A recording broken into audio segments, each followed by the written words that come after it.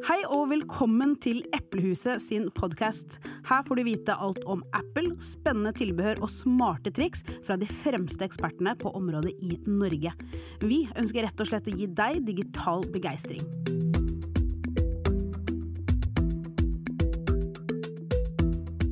Hei, jeg heter Viviana, og i dag så skal vi snakke om et par av våre favorittkamerafunksjoner på iPhone. Hvordan du best kan bruke dem til å ta gode bilder og videoer, og ikke minst redigere dem. Sammen med meg i studio så har jeg Andy fra Hegdehaugsveien, som er tilbake for å snakke om hva han liker best med kamera på iPhone. Heia, velkommen tilbake. Hello, hyggelig å være her. Ja, altså du og jeg har jo begge to gått til innkjøp av iPhone 14 Pro Max. Og så har vi hatt dem noen uker, og har vært ute og også testet de nye kameraene litt. Sånn helt generelt, hva er du mest imponert med? Det jeg er aller mest imponert med, jeg er jo veldig glad i å ta bilder. Min favorittaktivitet er nok å ta bilder og sitte og redigere de etterpå. Ja. Så det jeg er mest glad i på det nye er den 48 megapixel-linsen, og hvordan det gjør Pro RAW-bilder. Det er helt fantastisk. Det er nydelig. Altså, vi skal jo innom det, for vi tenker da at vi snakker litt om handlingsmodus, for det er en helt ny funksjon som ikke har vært tidligere. Og så skal vi snakke litt om filmatisk modus. Det finnes jo på noen eldre modeller også, så det er ikke nytt sådan. Men jeg tror kanskje ikke alle har unlocka hvordan man kan bruke det helt enda. Også ikke minst da, som du nevner, altså liksom forskjellen mellom 12 og 48 megapixel, for det er også noe som er helt nytt. Og jeg vet at mange som står i den, altså de skal kjøpe en iPhone nå, og så lurer de på liksom, ok, men skal jeg velge en som bare har 12, eller skal jeg velge en som er 48, liksom hva passer for meg da, så jeg tenker vi kan gå litt gjennom de tingene. Skal vi starte litt med handlingsmodus? Yes. Hva er det? Altså handlingsmodus, jeg tenker hvis vi på en måte hopper tilbake igjen 4 år til den telefonen vi hadde da, var det alltid sånn når du skulle filme, da ble det egentlig veldig bra, fordi altså, det som skjedde var jo kjempebra, men det var så mye sånn shakiness i selve filmen. Og så kom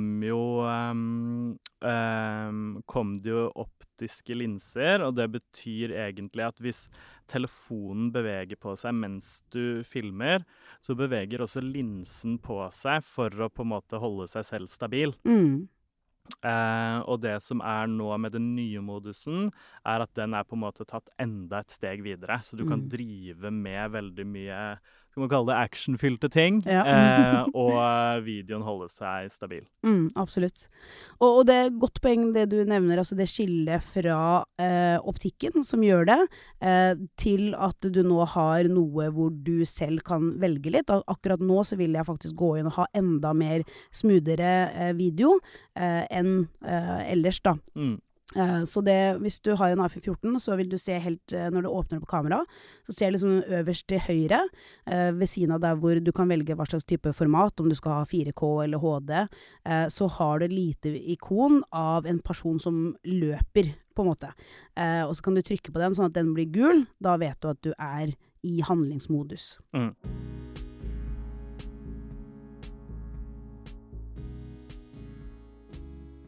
Er det noe du har lært med handlingsmodus når du har vært ute og testet det? Hvordan synes du det har fungert? Nå har ikke jeg brukt det i sånn veldig aktive situasjoner. Jeg prøvde det når jeg var ute og jogget en tur.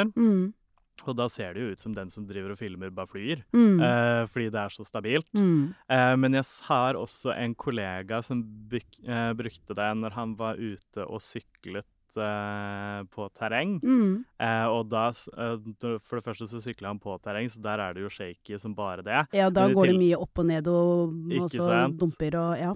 Og i tillegg så holdt han en hånd på styret og telefonen for seg selv, og det var altså så smooth. Og det gjør noe med selve resultatet også, at det ser så profesjonelt ut, så man skulle ikke trodd at det kom fra en telefon. Nei. Og det har vært min opplevelse også. Jeg har alltid syntes at det har vært relativt stabile videoer, men jeg ser klart en stor forskjell da med å trykke på handlingsmodusknappen og ikke. Og så har jeg vært ute og gått, jogga litt også, for å teste liksom, hvor smerteterskelen på dette her. Og du står igjen med veldig sånne smoothe og fine videoer. Et tips for de som skal bruke det kan være for eksempel da å snu telefonen opp ned, sånn at du får linsene vendt altså nedover mot bakken. Det er veldig mange kule funksjoner som du kan lage med det, med liksom tracke bortover. Bare pass på at du ikke dunker telefonen ned i bakken. Så det har vært ting som jeg synes har vært veldig spennende å teste. En ting som jeg også har lært dette her med at altså hvis du aktiverer handlingsmodus da, så det sånn at kamera trenger mer lys enn det normalt trenger. Så du vil raskere få opp denne her beskjeden om at hei, her trenger du mer lys. Men Apple har tenkt litt på det. Så inne i innstillinger og kamera og ta opp video, så har du noe som heter handlingsmodus for svagt lys. Den kan du skru på. Det telefonen vil gjøre da automatisk at hvis den merker at det litt for dårlig belysning, så vil den senke graden av stabiliseringen for å kompensere for å få mer lys. Så det en knapp man kan leke seg litt med for å liksom teste, ok, hva passer faktisk best her. Av og til så har jeg skrudd den av, fordi at jeg heller har gått med på kamera og økt eksponeringen for eksempel. Eller jeg vet at jeg skal redigere dette klippet i ettertid, og har sittet da i Final Cut, og så faktisk økt eksponeringen da, så har det fungert kjempegodt, og jeg har fått et veldig klart og fint bilde likevel da. Så det, ja. Det er noe av det som gjør kameraene såpass gode også, det den kombinasjonen som gjøres med veldig god maskinvare, altså ekstremt gode linser, sammen med det som gjøres fra software-siden, og de funksjonene som ligger der, på en måte harmonien av de to som gjør at man får så bra resultater. Og at man får både på bilder og på video nå, at du får enda større frihet når du skal redigere, fordi råmaterialet blir så bra. Ja, ikke sant? Hvilke setting tenker du at man kan bruke handlingsmodus? Altså jeg ser for meg, det første jeg tenkte når jeg så annonseringen, var at den her kommer til å bli så populær i skibakken til vinteren. Altså skibakken, og så tenker jeg sånn skating og sånt, hvor jeg ser veldig mange lager utrolig kule videoer. Der tror jeg liksom, iPhone 14 kan være revolusjonerende, altså. Den kommer til å bli en stor hit, den. Ja, men så tenkte jeg på, altså, hvis du skal filme barn, for et barn sitter jo aldri stille. Så da må du drive og bevege deg rundt hele tiden, og da tenker jeg så, ok, her et godt tips for å ta gode familievideoer, hvor du fint kan løpe litt rundt etter barna og faktisk fange de magiske øyeblikkene. Yes. Jeg så også noen som hadde tatt, det her var på nett et sted, men det var noen som hadde festet for å teste handlingsmodus da. Så hadde de festet en iPhone på ryggen til en hund. Ja. Og da får du virkelig testet hvordan stabiliseringen fungerer, og det fungerte kjempebra. Ja. Men altså, sammen med handlingsmodus så vil jeg likevel anbefale folk som skal ta mye av den type video, å bruke det sammen med en gimbal eller stativ, som du kan bære i hånda, men det rett og slett fordi at du får kamera lenger fra deg, og kan bevege deg i mye større radius, sånn at du slipper å måtte liksom bøye deg veldig ned. Du kan bare holde gimbalen litt nede, få veldig stabile shots da. Så den kombinasjonen der tror jeg kommer til å være veldig, veldig perfekt. Og det som også er verdt å huske på jo at i den nye telefonserien så det også et nytt frontkamera med autofokus. Så i de tilfellene der du må snu kamera også, så kommer du til å få en merkbart bedre kvalitet. Det jo tvilsomt.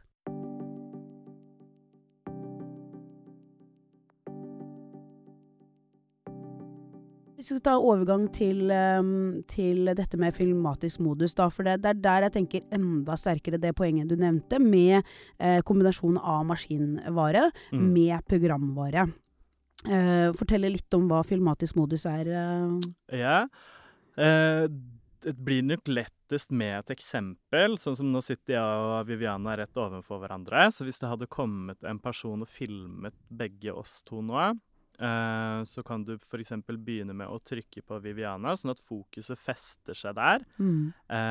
Hvis Viviana sitter og ser på kamera da, og så snur hun seg mot meg, så vil softwaren kjenne igjen at ok, nå skifter fokuset her faktisk, fordi her har jeg et menneske som snur seg mot et annet menneske. Da vil Viviana gå ut av fokus, samtidig som jeg kommer inn i fokus. Og det høres ut som holdt på å si dark magic, men, men jeg har prøvd det selv, og det fungerer kjempebra. Og det er på en måte sånn som når man ser i spillefilmer, at fokuset skifter seg. Det er helt likt. Ja, det er det, og det er leke litt med dybdeskarpheten, da. Så det å få noe i fokus, og så er det andre ikke i fokus, altså det blir sånn blurry, ser veldig fint ut på kamera, for det er jo nettopp det vi er vant, som du sier, fra filmer og TV-serier, så jeg tror for oss så kjenner vi igjen den stilen, da, og jeg tror vi liker den stilen veldig godt, for det har en litt sånn der Hollywood-feeling. Ja, det blir en slags portrettmodus som man er vant til for video, der fokuset skiller seg, eller skifter fra person til person automatisk. Ja. Men som du nevnte da, så er det jo liksom maskinlæring som styrer mye av dette her, så kan du trykke selv også hvis du har lyst til at, ja, men nå har jeg lyst til å ha fokus i bakgrunnen, nå har jeg lyst til å ha fokus i fronten, for eksempel. En ting som jeg har lært, som jeg tror kanskje ikke alle kjenner til, er at det er jo ikke alltid at på en måte iPhone velger det du har lyst til. Men nettopp fordi at dette her gjøres i softwaren, så går det alltid an å gå tilbake og faktisk endre det på det. Så hvis du syns det er litt vanskelig, og så syns du at telefonen har valgt et annet fokus enn du egentlig ønsker, at den switcher over, og du må trykke tilbake, husk at du alltid da kan gå inn i bilder, trykke på rediger, og spille av filmen, og så er det faktisk bare å tappe på skjermen når du har lyst til at den skal endre på fokuset. Så da kan du sitte liksom i ro og mak i ettertid, og faktisk gjøre den endringen, sånn at du trenger ikke mens du filmer, og liksom, å nei, nå må jeg ta det på nytt, fordi den skifter fokus der, det var ikke det jeg ville. Ja, ikke sant. Du kan bare gjøre det i ettertid så mye du ønsker. Så ja, hvis noen har et filmatisk modus-klipp, det vil jo stå når du åpner en video i bilderappen, så vil det stå om det var filmatisk modus. Trykk på rediger, og så trykker du på skjermen, så vil du se nede på tidslinja så at det dukker opp en gul prikk, og det er den redigeringen, den endringen som du har gjort da. Og du kan også slette den prikken du har laget hvis du, nei, det var ikke sånn jeg ville ha det, jeg ville ha noe annet. Ja.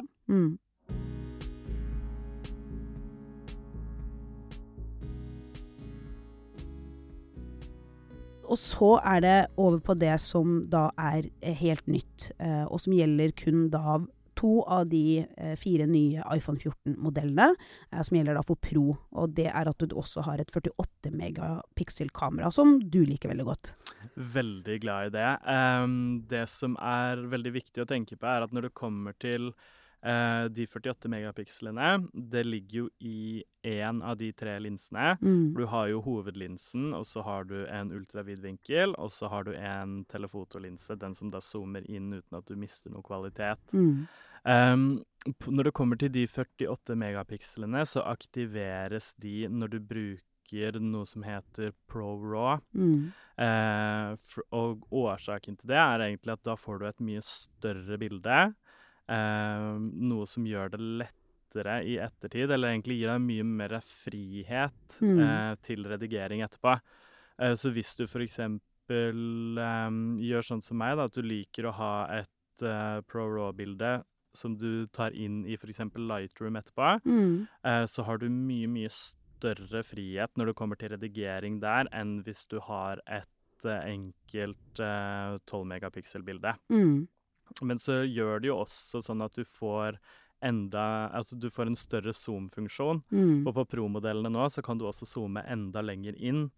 Og det som skjer når du zoomer hele veien inn, er at da får du et 48 megapixel-bilde som da beskjæres. Fordi når du har en såpass stor sensor, så tar den inn såpass mye mer informasjon at det faktisk er mulig uten at du mister noe kvalitet. Ja.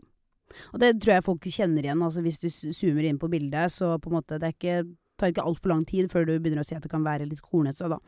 Og med 48 megapixel så har du mulighet, som du sier, til å zoome mye lenger inn, og allikevel beholde den høye oppløsningen og den gode kvaliteten da. Så det blir jo litt sånn i forhold til den 48 megapixel-linsen, at når du tar et vanlig bilde, så er det ikke de 48 megapixelene som er i bruk. Og der kan man jo for eksempel spørre seg, men hvorfor er det ikke det? Og det er jo egentlig fordi det trengs rett og slett ikke. Det trengs kun i de tilfellene der du trenger en veldig stor original, fordi du skal sitte og behandle den veldig mye etterpå. Sånn som jeg prøvde med en kollega i går, der tok vi av samme motivet, så tok vi først et vanlig bilde, og så tok vi et Pro Raw-bilde.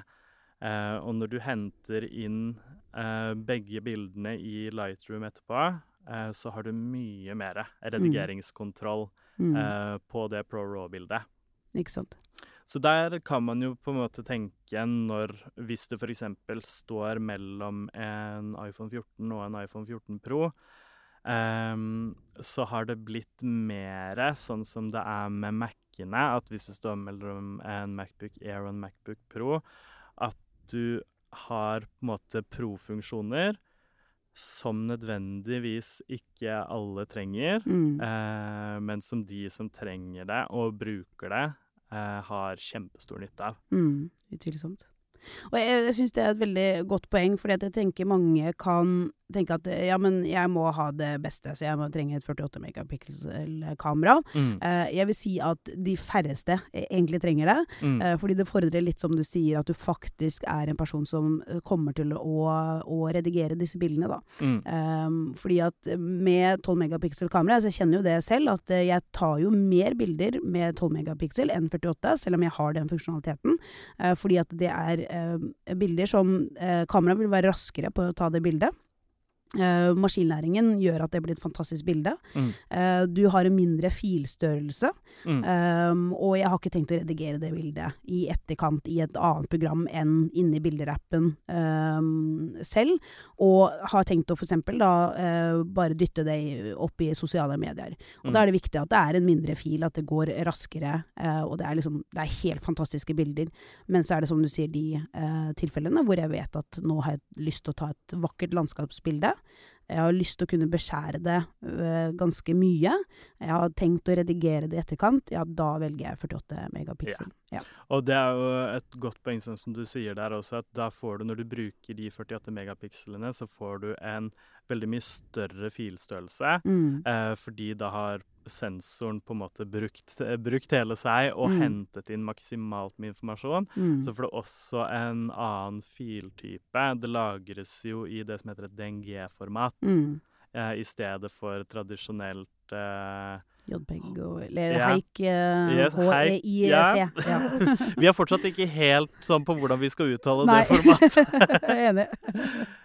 Så du får jo veldig mye større filer som kommer til å ta mye større plass. Men altså, de gode nyhetene da blir jo at uansett hvilket kamera du bruker, enten om du bruker en vanlig iPhone 14 eller du bruker en 14 Pro, så får du helt fenomenale bilder på begge. Eneste som på en måte skiller er at du får mer det man kaller profesjonelle bilder på Proen, men da må du på en måte også sitte og jobbe med de som en profesjonell. Ja, det er akkurat det.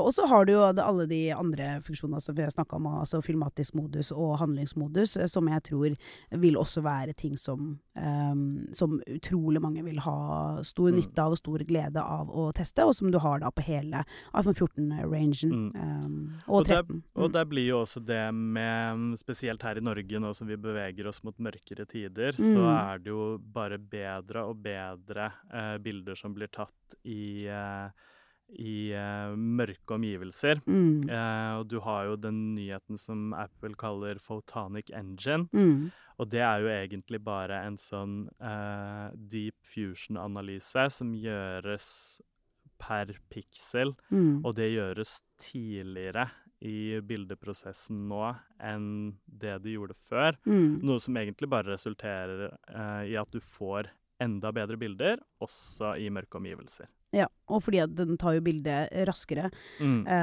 så du slipper å måtte holde og stå på en måte lenge da.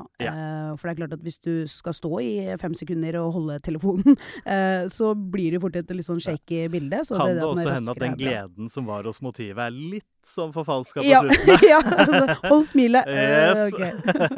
Nei, jeg synes det har vært kjempegøy nå, altså.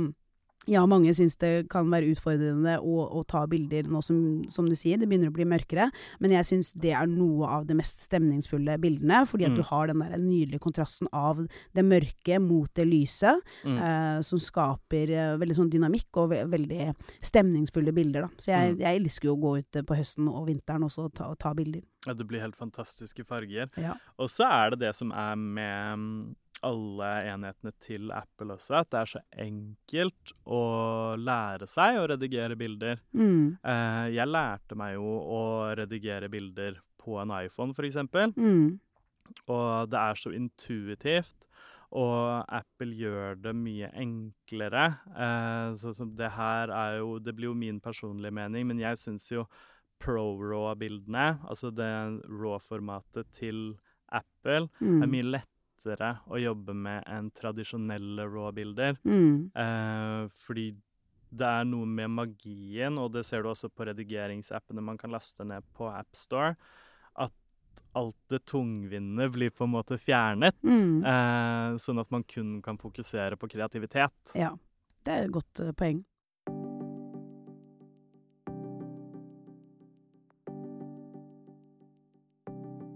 Nei, men altså, som man hører her, altså, vi kan jo bli sittende i timesvis og snakke om bare kameraene.